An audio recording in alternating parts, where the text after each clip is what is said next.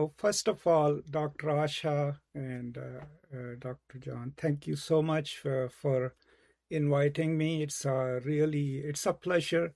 Kerala is one of my favorite states in India because, of course, I teach, God of small things every now and then, but also because of its the beauty of it, but also, it's the second in literacy rate or maybe the first in India. It has one of the largest economies in India.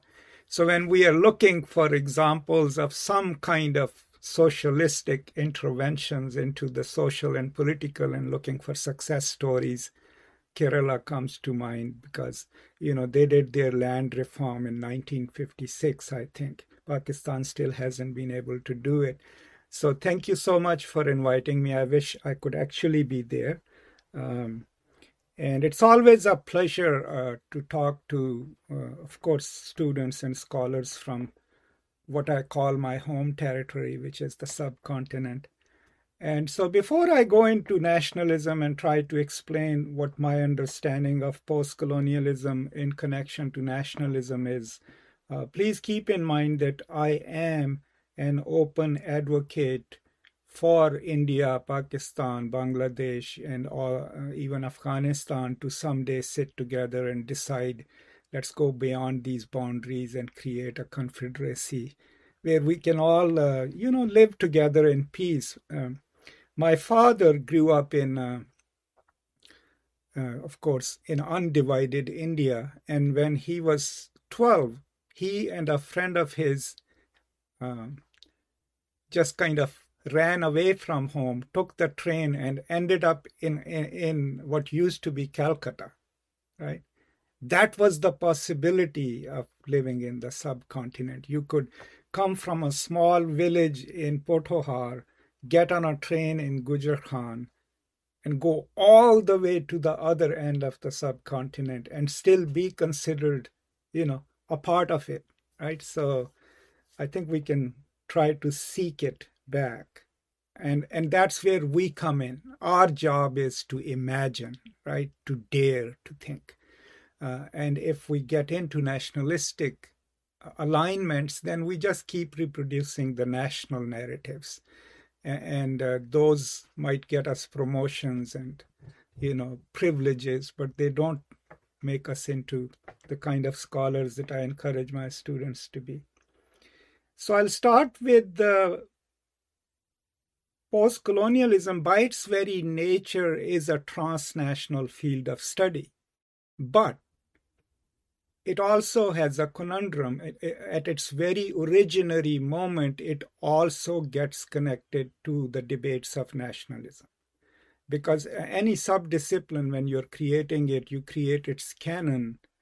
And the canon, even now, when I look at the list that I give to my doctoral students, it is Africa, South Asia, Caribbean. And within that, we pick certain major authors based on their national origin.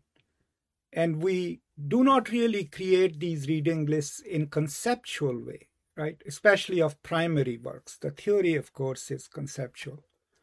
So that means we have constantly fought against the dictates of nationalism, but we constantly keep articulating ourselves in nationalistic terms, right? That's the problem, the genetic problem with post-colonial studies. But I mean, part of it is historical. Pretty much all independence movements, all freedom movements were fought along national lines, right? India is a great example of that. And if you read Fanon, right, his The Wretched of the Earth, there is a speech by him and an essay which is on the national question. And that is a response to Senghor and others who were fighting for creating what they termed the United States of Africa. So they didn't want the French colonies to become independent nation states. They wanted them to become sort of on the model of United States, a coalition of different nations into a larger whole. And Fanon's argument there was that that's a worthy goal, but we first need national consciousness. We first must build nations, nation states, and then work towards larger coalitions. That was his argument, right? So first, the distinction between the nation and the nation states. Now, nations can exist without a state.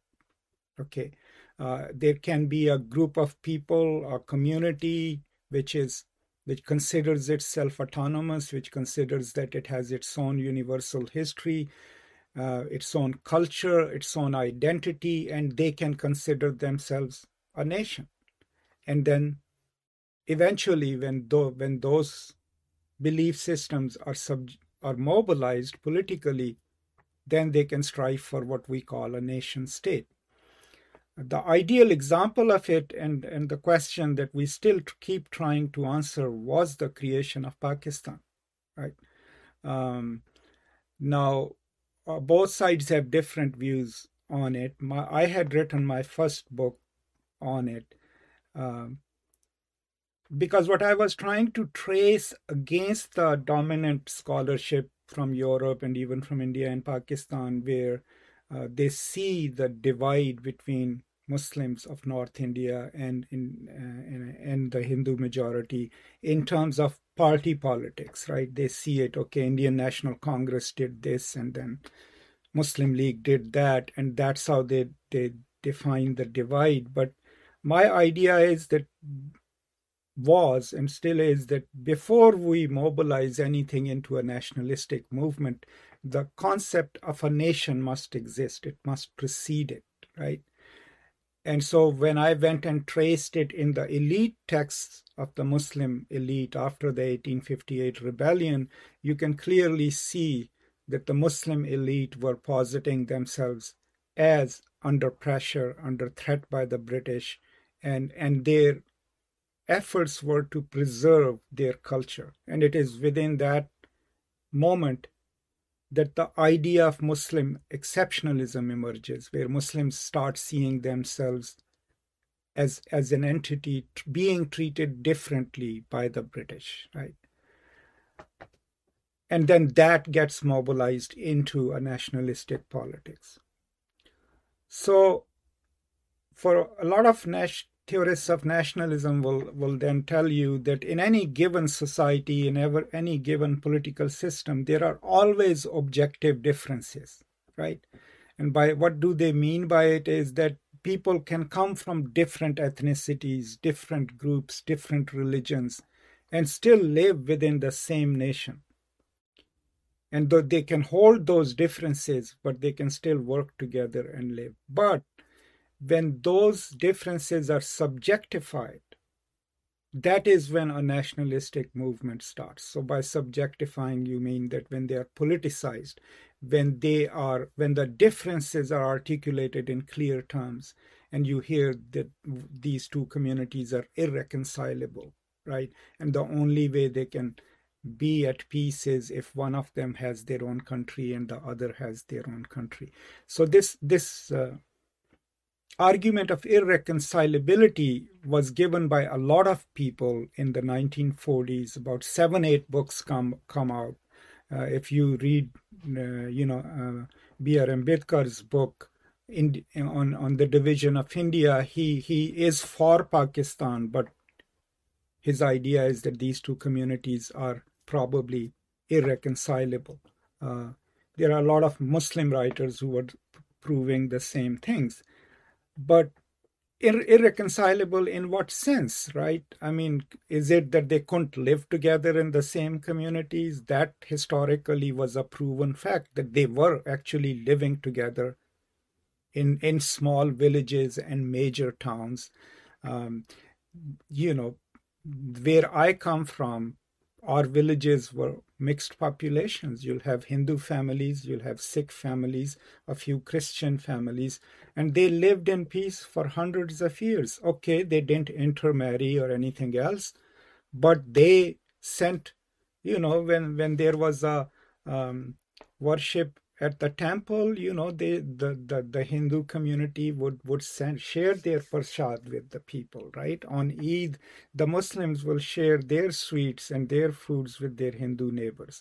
So there was reconcilability, there was peaceful living, but when that gets subjectivized and politicized, we start telling ourselves that we have never lived, we have never liked each other, we are irreconcilable. And that's where the destructive aspect of nationalism comes in. So in post-colonial studies, then, there's quite a few scholars, me included, who are post-nationalist. And post-nationalist in a sense, not that we believe that there should be one global nation, but we believe that we should think beyond the confines of a nation state so that we can have a world in which it doesn't matter where you are from. We can talk to each other, we can create solidarities, right? Part of it is Marxist internationalism or culturalist internationalism. But the idea is to think the world still from the point of view of who is oppressed and whose rights are being taken over by another group and how the global economy works, still focusing on that. But instead of just focusing on the imperatives of a nation state, just think as Spivak taught us, right, in planetary terms, right? And there is an imperative to do so for post-colonial studies, right? Right now, the planet is under so much stress. I mean, we are all going through a pandemic. Um, and and the nation state is sort of an impediment in that, right? So we have millions of vaccines available here in United States, right? There are people, about 30% of US citizens don't want them, right? So those vaccines are sitting here, right? If we thought in planetary terms, the US government would say, like, okay, we have 50 million extra doses just sitting here. Why can't we send them to India? Why can't we say here, United Nations, let's create a pool and put all these doses that are available in the world. Let's create a database, and that way you get to move. You say you have 10 million extras here. India needs 5 million in the south of India. Let's move them, right? If we thought in planetary terms, then the national economies would not matter when you're dealing with a calamity like that. Same with the environment, right?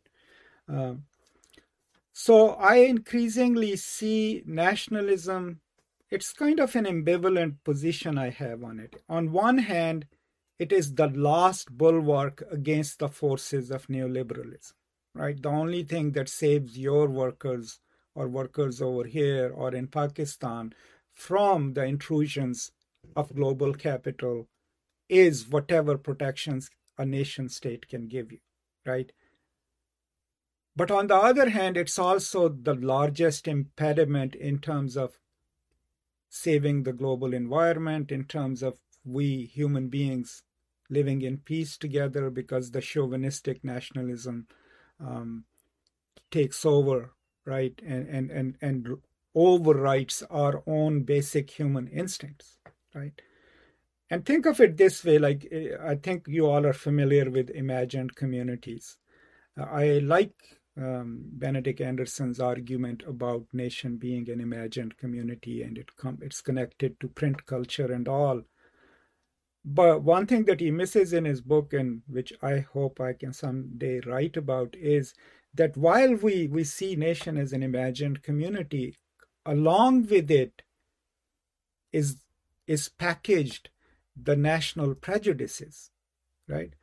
So we see ourselves as a national community living in this container called the nation state, but within that narrative is built in the idea of who is your enemy, who is the belligerent nation, because part of that threat is needed, right, to stabilize the idea of a nation state. And then without even meeting people, you could be sitting, in Kerala, I could be sitting in Islamabad, and all I'll see is, oh, this person is Indian, right? And then my prejudices will pre-decide how I will view you, right? Without ever knowing you as a fellow human being.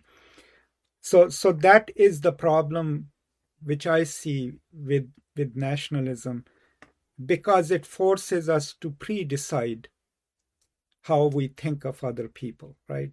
And how must we act about them. I've seen this here, like when international students come here, in the first 5 or 6 months, they are like, oh, they're Bangladeshis, they're Indians, they're Pakistanis. And slowly, when they talk to each other, and, they realize, that they have so much in common, right? And that they can trust each other, they can become friends, right? Right now in my graduate seminar, there are two students, one from Pakistan, right, and one from India. She is from, I think she's from Kolkata. And so they sit together, they study together, they have become friends, they share food. One is a Muslim, one is a Hindu. So, on a micro level, that is the possibility. When we get to know each other as fellow human beings, we can transcend, right, these prejudices that are formed through these narratives of the nation. So, what can like post colonialism do as a field of study, as a subfield of study? I think there is already enough material in our theoretical works as well as in our primary texts where we try to imagine a world in which we fight the imperatives of global capitalism, and we fight it together in solidarity. And what's the reason behind it? I mean, the power of neoliberal capitalism, you are seeing it in India right now, right? Um, what made India great economically was never the neoliberal economic model. What made India great, despite its problems, okay, I'm not denying any problems, that and every nation has its problems. What made India the success story of post-colonial world was its diversity, right? But then acknowledgement within a constitution of that diversity, right? And then the leftist, almost socialistic 5-year plans, right? And building of the Indian infrastructure. Remember, until 1989, I think India was a closed economy, which means that to import anything into India, you had to get permits, you had to pay heavy taxes. We in Pakistan used to make fun of it because we could have the sharp TVs and Japanese TVs and German cameras or whatever. And it was like, look at India, man, they don't have all these things. But what India did with those 45 years is they built their own industry, the 10th largest industrial base in the world, right? They built their own educational system. They built their own commodity chains, right? So by the time Rajiv Gandhi opens up the economy, it wasn't like here, Daewoo is here, and like GM is here, and Toyota is here. Here, we are here to sell our cars to you. No, they had to compete with the local industry. The local industry had developed their own loyalties, right? So instead of making India a playground for international corporations, they made it a competitive space, right? And that was the Indian success story. What, and I apologize if this offends you, what the Indian government is doing now is undoing that power of Indian economy by just buying into this neoliberal model, right? And privatizing everything. What happens when government privatizes its redemptive functions? Okay, think of wherever you see the right wing movements, the fundamentalists, right? All the places where you see militant fundamentalist organizations, there will be probably an ethnic identity on its there, or a religious identity.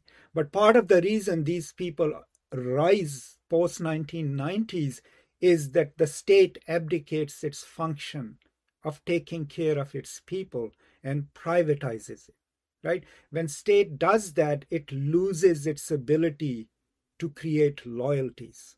I mean, how does, and this comes from Achille Mbembe, by the way, how does the state create social debt, right? It says, you live in Kerala, you live in Uttar Pradesh, you live in a small village, it doesn't matter. You are an Indian. If you fall ill, we'll make sure there is a dispensary there. We'll make sure there is a hospital there.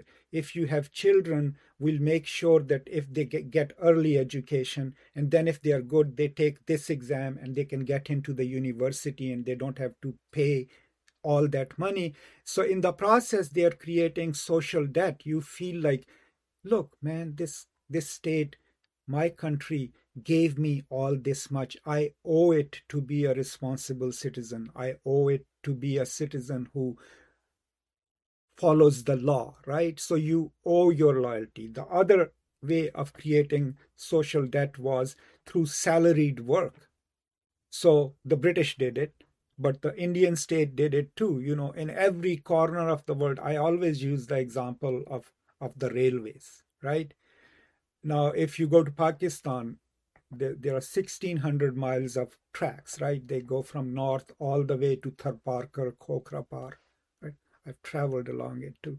Uh, so there is, you know, the guy who changes the train track, the kanta, right? We call it in Hindi and Urdu. He's sitting there in a small hut in the desert, right? But every month his salary comes from the federal government. When he retires, he gets retirement. His children can go to a government school. So imagine if someone from the Taliban goes to that guy and says, hey, we'll give you 500 rupees. Would you blow up the track for us? What would he say? His livelihood is inherently connected to the safety of that infrastructure, right? All he's going to say is, no, man, you know, this is my livelihood. This is what my family depends on. That is the social debt of government. Now, government of Pakistan knows that they don't need 80,000 employees to run the railways, right? The Japanese came 10 years ago and said, we can modernize it and we can run it with 400 people. If the Pakistanis go for it, which it is likely they will, what would they create? 80,000 people who have suddenly lost their jobs. These are 80,000 people who are no longer socially indebted to the government, right? These are 80,000 potential people who can be recruited by anyone who can give them a symbolic idea of, we'll give you this kind of power and we'll take care of your kids, right? That's what neoliberalism does, right? It creates these free agent subjectivities. And it then, so since they can't change your social life, what do they give you? They give you the myth of who you are, right? So we'll give you, if we are in India, we'll give you the myth of, you know, the Hindu Raj, right? We're not going to change your caste situation. We can't even give you a job, but we'll give you, look, you know, a staff and we'll tell you, go beat up people who are not living a proper Hindu life, right? And God forbid, if they're Christians or Hindus, they don't even deserve your attention.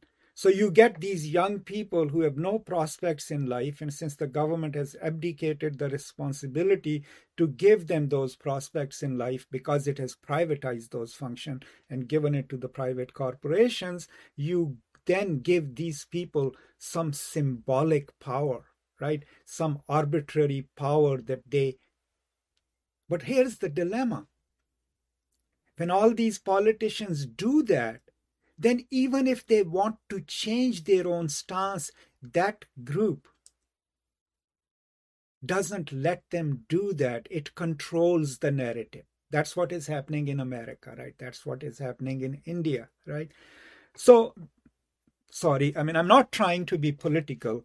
I mean, even though we are all, what I'm trying to highlight is that part of what is happening in the world within nation states is there's not a may not be a causal connection, but it is happening because the way we run the global economy, we have tried to keep nation states as political entities, but as economic entities, they have to configure their economies so that they meet the WTO demands, right? And in the process of doing that, poverty keeps increasing.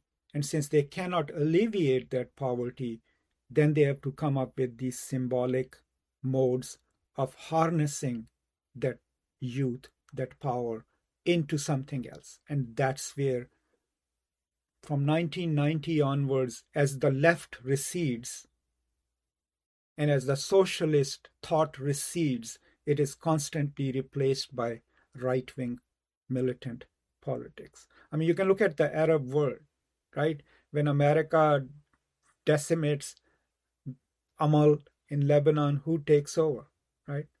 Similarly, anywhere else, wherever the leftist movements are removed or replaced, the conservative movements take over, the religious fundamentalists take over, right? Because that gap needs to be filled.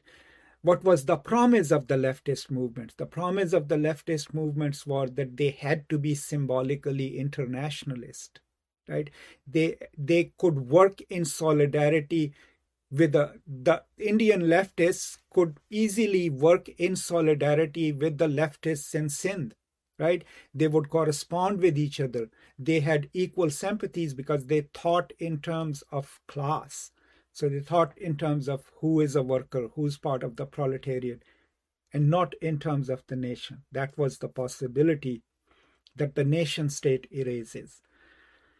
So I know I'm talking too much. I'm going to stop in a few minutes and then open it up for questions. So my idea is, as scholars of literature, I mean, you all are scholars already, are studying to be, this is the time, these 2, 3, 4 years, you will decide what you want to be, right? Would you be a foundational scholar, which is very easy in India, Pakistan, right? Get a government job, just teach your classes, but make good relationships, and just make sure your chair likes you, then your dean likes you, and then you become full professor, and then you become a dean, and then somehow, if your affiliations are with a political party, you become the vice chancellor. That's one path. Which is a very tempting path. And the other path is a balanced path where you have to retain a job to feed yourself and your children. But ask yourself, what have I done to make sure that my students understand the complexity of the nation within which they live? What have I done to teach them to respect other human beings, right? To be generous, to be kind. And I always tell my students, you can't teach kindness without being kind. You can't teach generosity without being generous, right? And we are all imperfect beings, right? On the process of perfecting ourselves, but it's not a project of one lifetime, right? So decide what will you be, right? As a scholar, as a teacher, because that will then define your actions within the confines of the nation state, right? But beyond that, will your thought be planetary? Will you dare to think beyond the nation, right? The first time I talked like this in Pakistan was a gathering of, very powerful people. And they were like, how can you say that? And I was like, if I will not think this, who is going to think this? Imran Khan is not going to come out and say, I'm a post-nationalist. No, his identity is connected to constantly keep preaching that Pakistan is a great nation and I am its prime minister. Mr. Modi is not going to come and say, I am a post-nationalist. No, it's our job, right? The intellectuals, the scholars, to write not just the nation, right? But to write the post-nation into our narratives, the cosmopolitan aspects of, will it succeed? Will it change the world? No, I don't think so. I mean, we are up against implacable forces, right? But at least, I don't know. I know you're in Kerala, so you don't speak Hindi or Urdu. I'm just assuming, but there's a beautiful verse by Faiz Ahmad Faiz. The first line is, "Jis dhaj se koi maktal mein gaya, wo shaan salamat rehti hai." Right? So what he means by it is that it doesn't matter if you win or lose at the end. But the way you enter the field, right? The way you hold your head together and fight for something is more important, right? That the end is not important. The intention behind that, the praxis behind that is more important. So this is what we do in our classes, post-colonial studies. My students here are usually baffled in the first couple of weeks because they come in thinking we'll read a couple of novels and talk about the main character and what are his or her problems. And then we end up talking about macroeconomics, we end up talking about politics, about the possibilities of thought itself. Um, and that's what I will encourage you to do, from your school, those of you working on MPhils, PhDs, right? When it comes to writing a dissertation, instead of writing the dissertation about which has been written a million times, the great history of India or the great history of Kerala and the perfect leadership of Kerala, write something about the possibilities that have not been explored, right, in literature, um, in thought. So I'm going to stop here and then see if you have any questions. Like, I mean, think of Anderson. Like, he starts his book by creating a binary structure. Remember, he says no one will die for EU. So his idea is that nation is the only thing for which we live, and die, an idea that has been disproven, right? There are post-national entities, some economic, some deeply destructive, right? ISIS is a post-national entity, right? So my hope isn't to erase the. That's why I said my position is ambivalent. And that it's ambivalent because I would say we need to retain the core concept of the nation, right? Because we need the nation state to give us what we want, an educational system, as Ernest Gellner would say. Gellner's idea is that the only reason nation state exists is because it's the only institution that can create a national education system. And without a national education system, you cannot develop a national identity, right?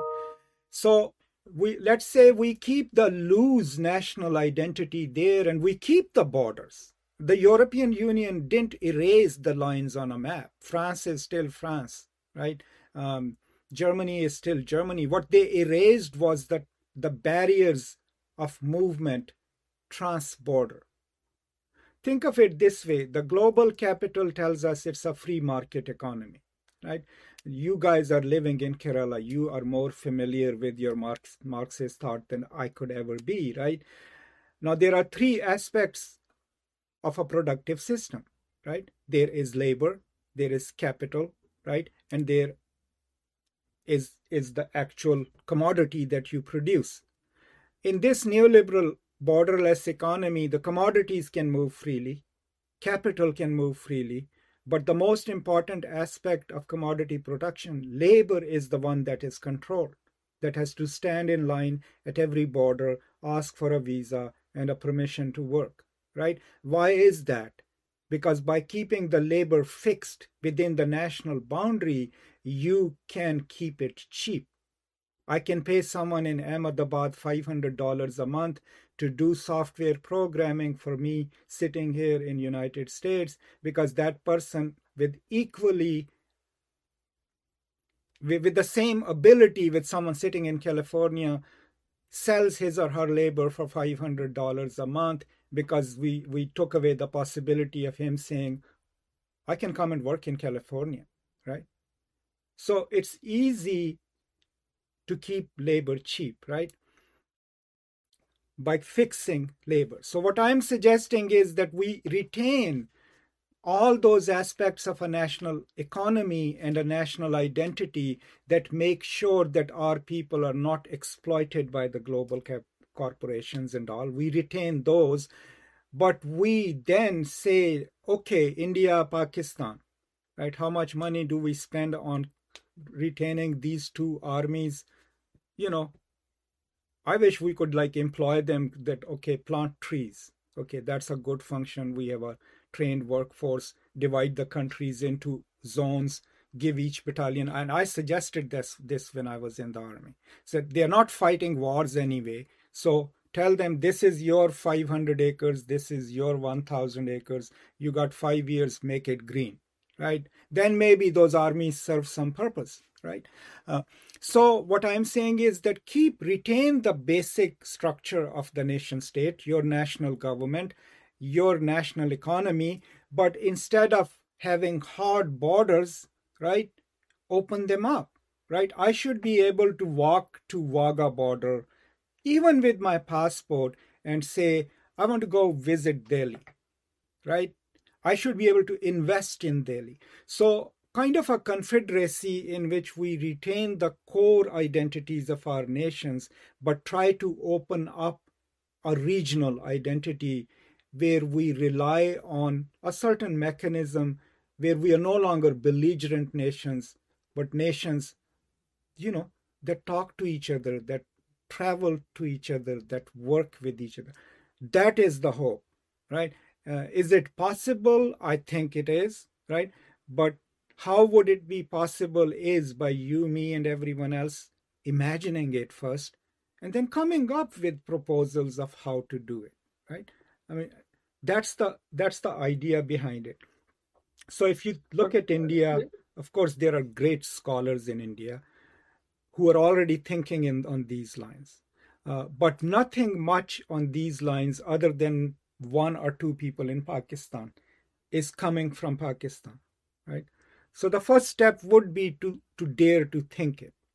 But I agree with you, Dr. Saib, that we will have to retain some semblance of a national government and a national law. So my idea is the solution only stringent and strong nationalism? Because that has its own problems. So my idea is, which I have articulated as well, because I still see the nation state as a promising space against all these forces, right? But my idea is in Africa, right now, individual nations do not have the power to fight the IMF mandates, right? To fight the imperatives of global corporations and China, right? But what if they did become a loose confederacy of United Nations? What if they negotiated as a bloc? Instead of, how does global capital undercut our national interests? A factory comes to me, to Pakistan, and says, we will not sign this, we will not sign this, but we'll create 400 jobs. And Pakistan says, no, that's not what we want, this, and this for our labor. And there's like, okay, we'll go to Bangladesh, right? Because nations are competing for these things, right? So why not India, Pakistan, Bangladesh, Afghanistan, you become a bloc, right? A multinational corporation wants to come in and exploit your labor. They shouldn't be able to go around making you underbid your own price, but they should realize it doesn't matter if the Pakistanis don't take us, the Indians are not going to take us either, because you have developed a post-national mechanism where you think through the ramifications of industry. Same goes for terrorism. It is post-national already. Can we fight it? Can India fight it alone? Yes, probably it can, by sealing its borders and by policing its own population. But the ideal way would be to develop a mechanism where Pakistanis, Indians, Bangladeshis sit together and say, this is in no one's interest. How can we bring our resources together to fight it or to control it or to change it? That is what I'm suggesting. We already know that the nation states alone, even when they are strong nation states, can easily be manipulated by powerful forces, right? By China. You gave me the example of China, but by multinational corporations, because we are playing them one against the other, right? So what if we built a coalition? What is the SAARC that we have in South Asia? Instead of just being a armchair organization, what if the leaders actually sat together and said, okay, let's develop an economic mechanism where we don't undercut each other, where we share whatever we can, we create a anti-poverty fund to which everyone contributes. But we also develop a mechanism which allows us to mandate as a larger than nation organization to say we will not accept these dictates of WTO. Right now, as a nation, even India, as powerful as it is, cannot go against anything that they have signed off in WTO. Not because someone will invade you. No, it's even more, it's even simpler than that, right? With 2 or 3 pronouncements from certain circles of global economy, right? Your credit lines would vanish, right? Your line of credits would go off, and as soon as that happens, no matter how hardworking your workers are, your economy would start going down. That's how powerful these systems are. So that's why my position is not an absolute removal of national identities or nation states, but nation states that are capable of reaching out at least to their regional neighbors, especially, let's say, in case of subcontinent where we have a huge history together, right? And coming together and thinking, how can we stop being the enemy states and then start becoming a bloc, right? And the European Union did it, right? There was a cost to individual nations. They lost some part of their sovereignty, but what they gained was the second largest market in the world, right? If you're thinking in capitalistic terms, right? But as I said, my thoughts are absolutely not fully formed. These are just aspirational thoughts in so many ways. Okay, first of all, China to me is absolutely not a communist society. It has a communist party, which is not communist. It's the most capitalist society in the world. It is a capitalist society with ideal conditions for human exploitation. Why? Because they have one party system which claims to be communist, but it doesn't take care of its own people. It has created millions upon millions of people who are captive labor. Now think of it. Pakistanis always tell me about China model, and I tell them, here is the China model. Okay.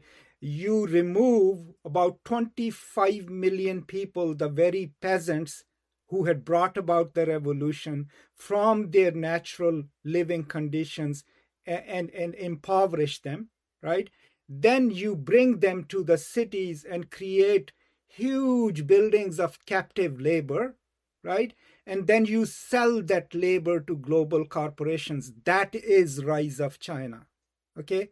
That's why India's rise is more miraculous, because India did it while still being a democracy, right? No other post-colonial nation, and I will say it unequivocally, has accomplished what India did, because the problem of entering that level of capital is the price. There is always a human cost. And only those, right now, the global economy has reached a kind of mechanism where you have to write off a certain part of your population to actually succeed. And China was able to do that. So, first of all, they are not communist states, because communism by its very nature was internationalist, but Stalin killed that, right? When he made it into a nationalist thing, right? But two, there are certain promises that communism makes. One of it is that everyone would be taken care of. You will not be dependent on wage labor to feed your family. How is China communist when I am dependent on wage labor to take care of my children? So let's dispel this idea that China is somehow communist. Okay, it's not, right? It's a capitalistic society with the worst kind of draconian capitalism you can ever see. This is what capital wants to be. This is what Trump wants, right? Workers with no voice of their own, captive labor, right? People with no rights. This is what capital becomes, right? If you unleash it and run it with a fascist government, right? This is what it accomplishes, right? I don't think so that is a sustainable model, right? Because there is no way you can keep 1 billion people while they are part of commodity production into a level where they remain subservient and remain married to this chauvinistic idea of nationalism without force, right? If you bring about real democracy in China, I'm not saying their economy will collapse. What I'm saying is China will stop being the place where everyone wants to develop industry, because what brought the industry there was cheap labor, and then the infrastructure was developed. So the contradiction is there, but just remind yourself how capitalist, how communist are they? The problem with communism was, the initial problem was that it became nationalistic. I mean, after Stalin purges the Third International, there is not much left of the International itself, right? But here's another thing, and this is what I have conversations with the leftists in Pakistan. Go beyond Lenin and Trotsky and all the other people. The best Marxist thought right now is coming from the Italian workerist Marxists. Okay, it's like people like Franco Berardi, right? People like Carlo Vercellone, all these people who post 1968 gave up on the central idea of a central hierarchy and became autonomous, right? So, and there's a beautiful book by Franco Berardi called The Soul at Work, right? So if you read that, you will already realize that what Chinese are doing, it's not really Marxism or communism anymore. Sorry, I kind of, but I really like your observation, right? America is emerging as the neo-capitalist nation, but the same nation becomes the center of modern academic discussions that hits a huge blow on neo-capitalists on the third world. In such a contradicting state, what do you think as the future of American nationalism? Isn't there a division of political and... Oh, absolutely. I mean, here is the... I live in America. I've lived there for 25 years, right? But I will always be a Rajput from Potohar. That's, my cultural identity. My wife laughs at it because she says, "What are the Rajputs famous for?" And I was like, "For having no business sense and fighting in every war for whosoever came calling and dying in it. That's what we are famous for. We're not very smart people, right?" But here is the beauty of America. It's the contradictions of America that is its beauty, right? And what are those? The contradictions are, there is a huge conservative right wing, right, which has its own permutations. There are those who are okay, they're just social conservatives. There are those who are just economic conservatives. And then there are racist, xenophobic conservatives, right? All of them are part of America. Then as you come to the middle, there is a huge middle, which is neither this nor that. These are your average people who go to work, right, make a living, try to raise their children, and try to be decent to each other. And then there is a left, right, which believes that there should be socialized healthcare, that there should be free education. And so this is the spectrum of American politics. Most productive part of it is this middle, right? Because these are the people who may not be politically committed, but they are willing to accept differences. They are willing to be respectful to other people. That is the place of the most promise, because far left would tell you everyone is evil, and then the right would tell you everyone is evil. So this is the spectrum of American politics. The contradiction of America is that the cutting edge thought emerges here, but also the policies that enslave the world, the policies that create the kind of world that we exist in, also emanate from here, right? That is the contradiction of America. What keeps this going is a viable democratic system, right? Now, we all know that we are not free, right? Right now, I know I'm not free in America. I can say whatever I want. I can write whatever I want without getting in trouble. But if I want to leave my job and go elsewhere and do something else, I am not free because I need health insurance, right? And that means that I cannot just leave and go elsewhere. My choices are look for a job that may pay me less but has health insurance. Because without that, with my pre existing condition, I will not be able to sustain my life in America. These are the limitations in a democratic society. That how do they keep us under control, right? Students who come to our universities are absolutely free to have their freedom of opinion, but their scholarships are connected to good conduct, right? So chances are, if they are on a scholarship, they are not likely to go and join a protest, and certainly not a protest that actually marches on the Capitol, because if they get arrested and if they have a record, they will lose their financial aid, right? So in a free society, then capital creates its own modes of controlling our movement, controlling our freedom, right? But the possibilities still exist, right? People create solidarities, people create ways of doing things differently. That possibility is still there, right?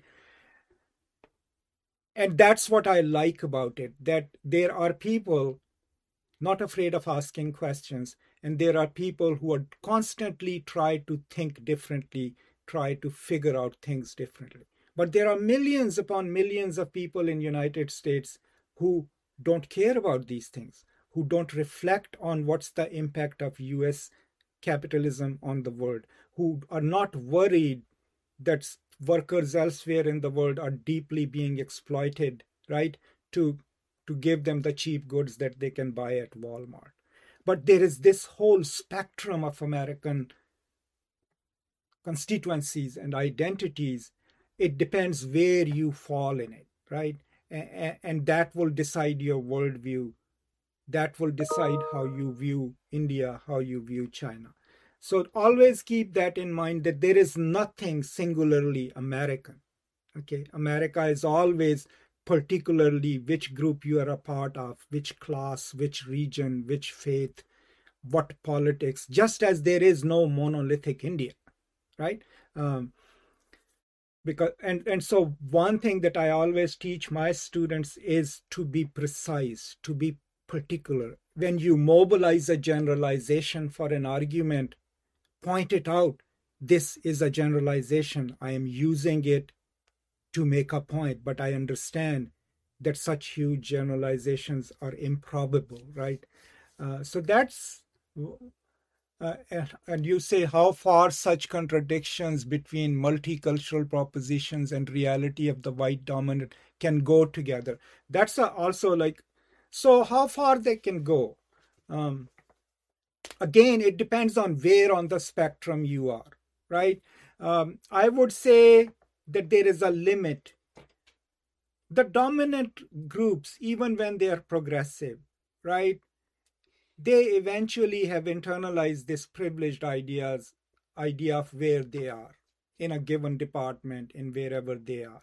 So it depends on the numbers, right? So let's say if it's just Masood Raja in a department of 55 faculty doing what I do, obviously my function would be perfunctory. It may not have a lot of impact.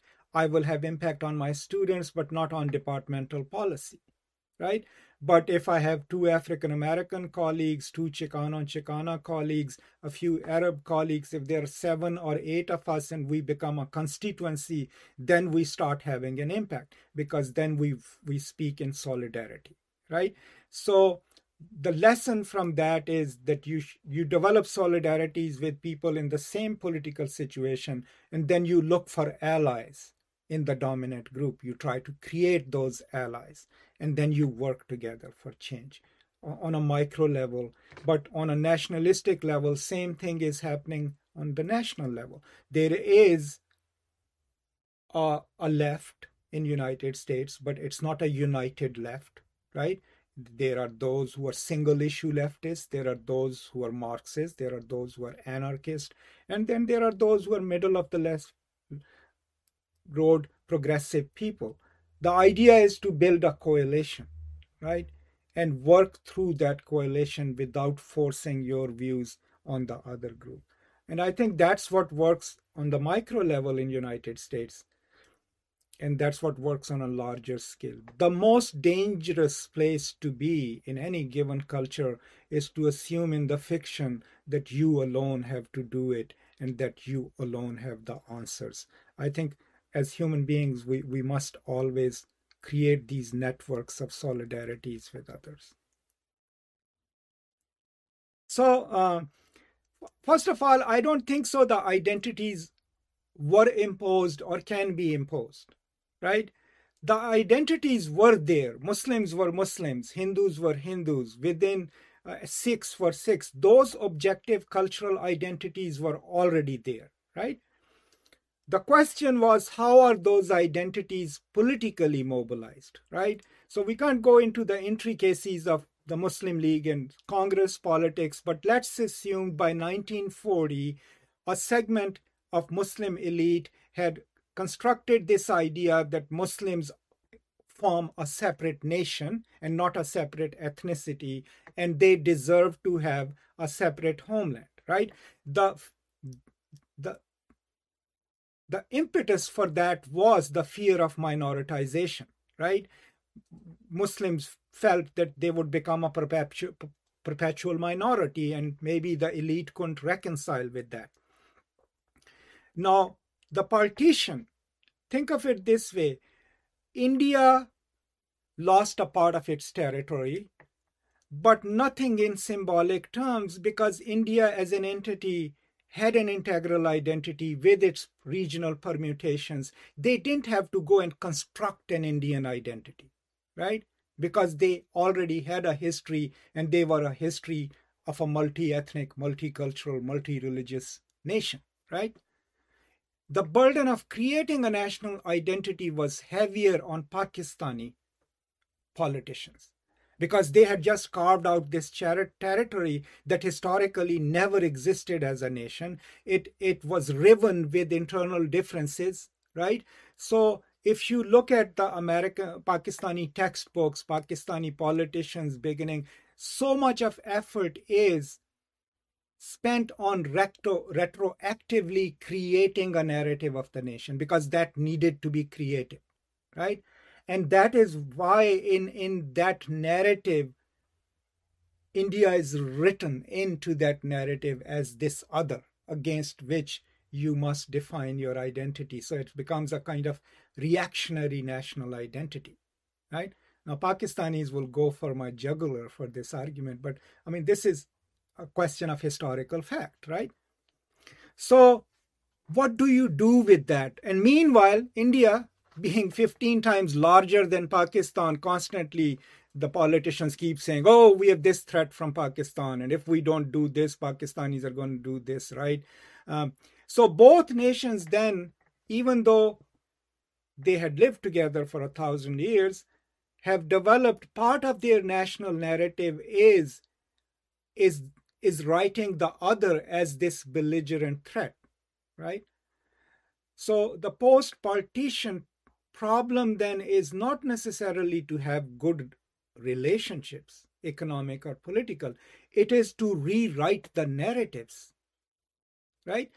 To tell the stories that are not told, right? So about 15 years ago, I wrote a short story, right, which was published in South Asia Review. They did a section on Pakistani fiction. And I'm the only Pakistani who is in both their issues. Somehow they included me in the Indian fiction issue too. So I had a story in that. So in that story, and sorry, I'm taking too long, but I think this is an important question. What I did was, it was a narrative of this young boy trying to figure out his identity. And he tells the story that his grandfather told him about where his people came from, right? And he tells the story of the Agnikola Rajputs, right? And the myth of how the Rajput clans came to be, and then the myth of Johar, right? When the first Johar happens, right? When the Rajputs, they would, what did they do? They built a huge pyre in the fortress of Chittor, right? And then women and children wore these beautiful their garments and they walked into the fire, right? And that was called Johar. And then the men in the morning, would put a tilak of that ash on their forehead, and that was called Kasa. And they rode out of the fortress against their Muslim invaders to die, right? So I put that in that story because part of me was capturing from history my pre-Islamic heritage, right? That we were not always Muslims, we were converts, we came from outside, and then we were Hindus, right? No one had taught us about that. And so when I read that story at the Pakistani embassy, people asked me, it's like, where did you find that? And I was like, well, I did my research, right? But remember, by writing that story, I mean, not many people have read it, right? But at least young people from my clan can now know that 4, 5 generations before them, they were all Hindus, that they had something in common with Hindus, right? And that it's okay, they became Muslims, but part of their family tree is still Hindu, part of it is still Sikh. So what possibility that narrative creates is it gets rid of this sanitized religious identity, which increasingly becomes purely Muslim, right? And then replaces it with a history where there is a multiplicity, right? There is some kind of polysemous cultural identity. So I think that would be what we could do. Rewrite the narratives, small as they are, large as they are, and then work from that, right? Thank you, sir. Okay, Samad. Sir, as I understand from your talk, you spoke of the importance of left ideology and its potential to maintain solidarity among human beings. The emergence of right-wing ideologies, according to you, is chiefly because of the failure of the left. What are the reasons that led to the failure of the left ideology? That's a really good question. I mean, a lot of people deride Marxism and speak of its ills and all that, right? Think of how long did we have? By and large, we have only had like 75 years of power, right? And that too, like in a country which wasn't ready for it. How many people have capitalism killed and is constantly killing, right? But the problem of the left, internationalist left, was first when Stalin declared that left could be nationalist, right? That Marxism could be contained in a nation state, right? And when he kills the Third International, literally kills the Third International, okay? If you look at the meeting of the Third International in Moscow, there were people from like 64 different countries. From Turkey, Tayyip Jiap was there. Ramon Roy's people were there. From India, it was the most international organization of activists and leaders. When Stalin purges that, that kills any kind of international affiliation. Of course, the First World War already, if the proletariat was the same, right, why were they killing each other? Because nationalism supersedes international sympathies. So what was at the core of theorization of class for Marx, right? At the core of it was that consciousness is socially produced, right? That comes from the Grundrisse, right? And if it is socially produced, that means that people who share the same kind of material conditions will ultimately probably have the same kind of consciousness of the world. And since they have the same kind of consciousness of the world, they constitute a class, right? When you constitute a class that way, then you can become transnational. People working in precarious conditions in India, people working in precarious conditions in the United States, constitute a class. Their interests are similar, they will work together. But what cuts across is the most powerful reactionary force, that is nationalism, right? So you replace those large alliances with national alliances, and if that nationalism is chauvinistic, then you don't care if the worker on the other side in the trenches is also a worker. You're a Pakistani, you're an Indian, you're a Bengali or Bangladeshi. So that those were some of the reasons of its failure. But also remember that the failure of communism also was that there was an onslaught of the rest of the world, right? The entire capitalist project of the world took it upon itself to destroy and eradicate any kind of leftist leaning governments and politics. Look at United States, what they did in South America. Pretty much CIA eliminated any leftist government that came up during the 1970s and 60s. So there were active means of same in Africa, right?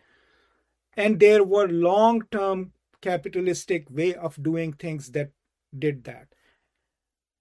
And so part of it was the internal failure of how Marxism gets monopolized by powerful figures and becomes into an oppressive system itself.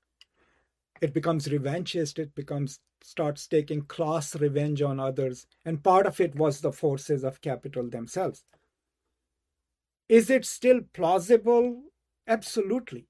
I mean, for as long as there is inequality in the world, for as long as there is injustice in the world, an unequal redistribution of global resources, there will be a room for socialistic way of living and running a nation state or running our country.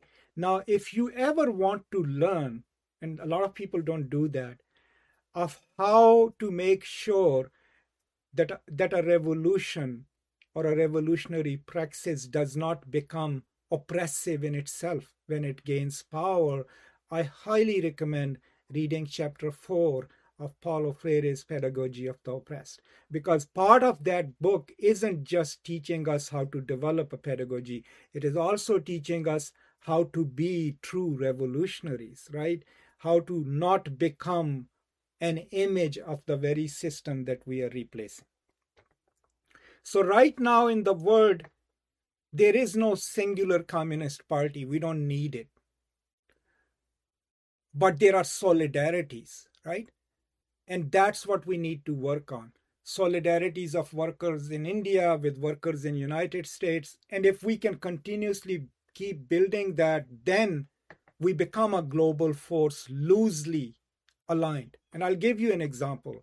About 8 or 9 years ago, I think in Boston, the bus drivers union was on strike. Right now in United States, there aren't many union rights left. So the owners weren't coming to them to negotiate the contract. So they did their research and they went to their international, and the international told them, well, the London bus union is part of the same international, right? So they requested the London bus union and said, would you strike in solidarity with us? And so the London bus union said, yes, we will strike in solidarity with you. Both were owned by the same global corporation. So the London bus union sent their threat to go on strike. 2 days later, the Boston company came and started negotiating their contract with their bus drivers, right? Now that is solidarity across the ocean by leftist organizations where they are not governed by a centralized party, but where they are helping each other in solidarity, right? Right now, let's say if workers in India who are being exploited, and if they are unionized, most of the times, workers are not unionized. If they go on strike in a factory, all the corporation will do is either tell Modi Saab to put that thing down because it's against India's interests, like striking workers. If they cannot use the oppressive resources of the Indian state to do it, then they will go to Bangladesh and say, we have a factory, $1.5 billion. What will you give us if we move it here? And the Bangladeshis would say, well, we'll give you tax credits and we will not charge you any taxes and we'll help you build the factory. and they would just close down, you know, the operation in Chennai, which used to be what, Madras, right? And then move the factory there. So how do they do that? Because we are undercutting each other, right? If we had a global solidarity of workers, maybe we could tell the Bengali workers, hey, this is what they are doing to us. Would you put some pressure on your own government to not let Apple come to Bangladesh because they'll close us and go there, right? These are just provisional thoughts, but people are thinking on it, right? World Social Forum people thinks about it, debates it. The autonomous Marxist from Italy, they are writing about it, they are thinking about it. None of it has all the answers, but there are things we can take, right? And then cobble together a way of thinking the world differently. I like decolonial thinking when Walter Manuolo writes about it, right? And other people too. And I have had the pleasure of having Manuolo come and actually teach one of my classes. So it was really fun to have him here. But if you read it carefully, what he's trying to do there in his book is articulate that what is destructive about the current system is the instrumental reason, right? The instrumental logic that governs capitalism and that is being implemented all over the world. So what is instrumental reason of the West? I mean, simply stated, instrumental reason is that is more interested in the end results and tries to find analytically the most efficient way of achieving those results. That is instrumental logic, right? Capitalism uses that, right? In the process of doing that, then instrumental logic instrumentalizes people, the environment, and everything else, right? So what he's saying is, can we develop a cosmology, a mode of thinking that is absolutely different from an instrumental reason, right? And that's where he goes into the native cosmologies. How did the native people of South America think the cosmos? Was it different from the rational instrumental way of the Europeans, right? That's where the Dharma scholars in India go. The cosmology of Hinduism, Jainism, Buddhism, how does it defy the instrumental logic of Western thought? I think that is revolutionary. That's absolutely necessary to do. But here is my caveat. While these people in Pakistan and India are doing it, there is a repudiation, absolutist repudiation of Western thought, right? Western philosophy. Part of it is because it makes their job really convenient.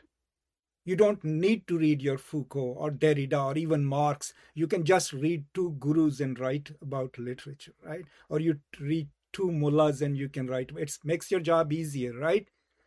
The most productive way would be to put them in a conversation, right? Here is what Derrida does. Here is what Foucault does. Here is what Marx does. Now I am going to bring this text from Al-Ghazali, from Al-Kindi. Sorry, my examples are from the Muslim history. This is what Al-Ghazali says here in this book. This is what Ibn Khaldun says in the Muqaddimah, volume 2. I have done it, right? You bring that knowledge and you juxtapose it about what Foucault is doing and what others is doing, right? Then you are changing that instrumental reason. You're infusing it with your own thought, with your own philosophy, right? Then you're doing productive work. But in order to do that, you have to know both the traditions. And that's a lot of work, right? So what ends up happening in Pakistan as well as in India is people develop this disdainful view of Western theory, of English, right? And they say, we're not going to do that. Marx is too Eurocentric. Said even says that. But part of it is a shortcut because that tells them we don't need to read these people. We don't need to read Hegel. We don't need to read Kant. We don't need to read any Giorgio Agamben. We don't need to read, people who have come after that, Habermas and everyone else. We can just bracket them off and rely on Indian philosophy, right? Or Bengali philosophy or Muslim philosophy and then write our dissertation. But if you do that, you're not necessarily creating a new discourse. You are basically creating an insular discourse which is not doing anything in the world. One. The worst part of it is that jettisoning of other influences makes your mindset a purist mindset, right? And you start believing in purest essences that you can retrieve. Now, that is what creates your young men who are marching in the street, killing people who are suspected of eating cows, and my young men in Pakistan who are measuring the length of their beards, right? Right? That idea of purity is destructive, right? Because it assumes that there is this eternal truth, unmediated, unhindered, and not influenced by anything from outside, and that we can retrieve that essence and then develop a life around it, right? First of all, there is no pure retrieval. There is no moment where you simply go and retrieve knowledge as an unmotivated subject. No. You always go in with the subjectivity that you have. That means you retrieve from history what suits you already, right? And then you mobilize it to the purpose, to your own worldview, which you have yourself purely constructed. So how can that be the most promising place in post-colonial theory or in literary studies, right? I don't see it as that, right? I could be wrong. I'm not saying this is my final word. So the reason I produced that video and I've also published on it is because I was seeing in Pakistan, people would send me these questions, and there are now young scholar groups who have made it a point to retrieve and articulate the Islamic text, which is fine. I've been doing that for years, right? But what they're saying is this is all we need, right?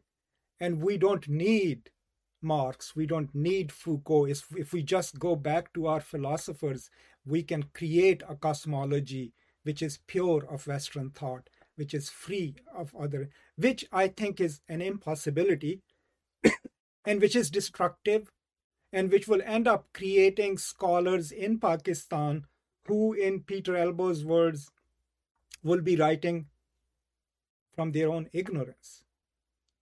Right? How do you mean something on the international stage, right? How do you impact this world, this exploitative center of the world where I live?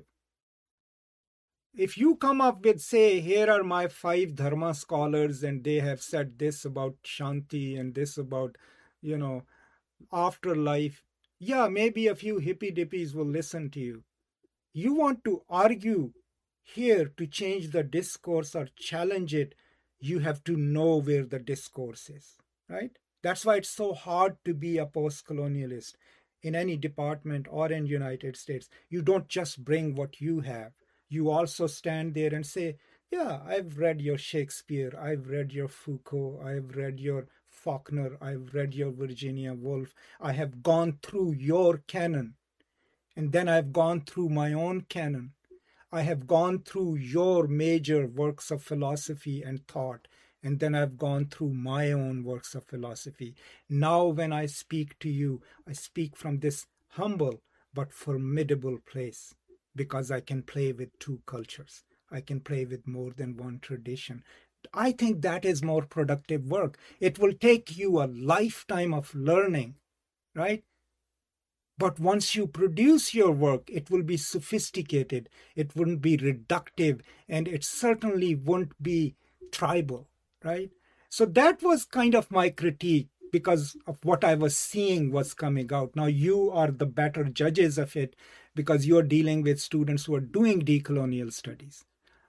I think it can be done with post-colonial theory, right? But, as I said, I could be wrong. Sorry, I get really passionate about these things. So if you go by the definition, let's say by Stalin, or there's another scholar who defines it. So what they say is a country is a container, right? It has a geographical boundary, and it has a political system. For a nation state to be a nation state, and this comes from Stalin, it must have certain constitutive parts. First of all, it must have a boundary, right? It must have contained borders that are different from another nation state. Then it must have, if not a universal culture, a locally accepted culture and a language. All of these things combined with an accepted political system constitutes a nation state. A nation can be spread over two countries, can be a nation within a nation state, can be a nation that is considers itself a nation but is considered an ethnicity by the dominant groups. So let's say if I wanted to give you an example of a nation, if you look at the Kurdish people, now they are spread over three countries: Turkey, Lebanon, Syria, and Iraq. Now they politically on a larger scale consider themselves a nation, but they are part of three different nation states. Right? If they were to constitute, if they were to gain a territory which is autonomous, which has their own government, their own body of law, then they would become a nation state. Right? But the basic ingredient of a nation state is that you must have territory and you must have control over it and you must have a self-governing rule over it. And that becomes a container. But there can be several nations within a nation state, right? But there can only be one nation state, right? At least that is my understanding of it. I teach a course on nationalism, cosmopolitanism, and globalization. So that's why I had to go and read all these people on nationalism. So that's it then. Thank you all so much for having me, and I hope you all do great and have a wonderful day.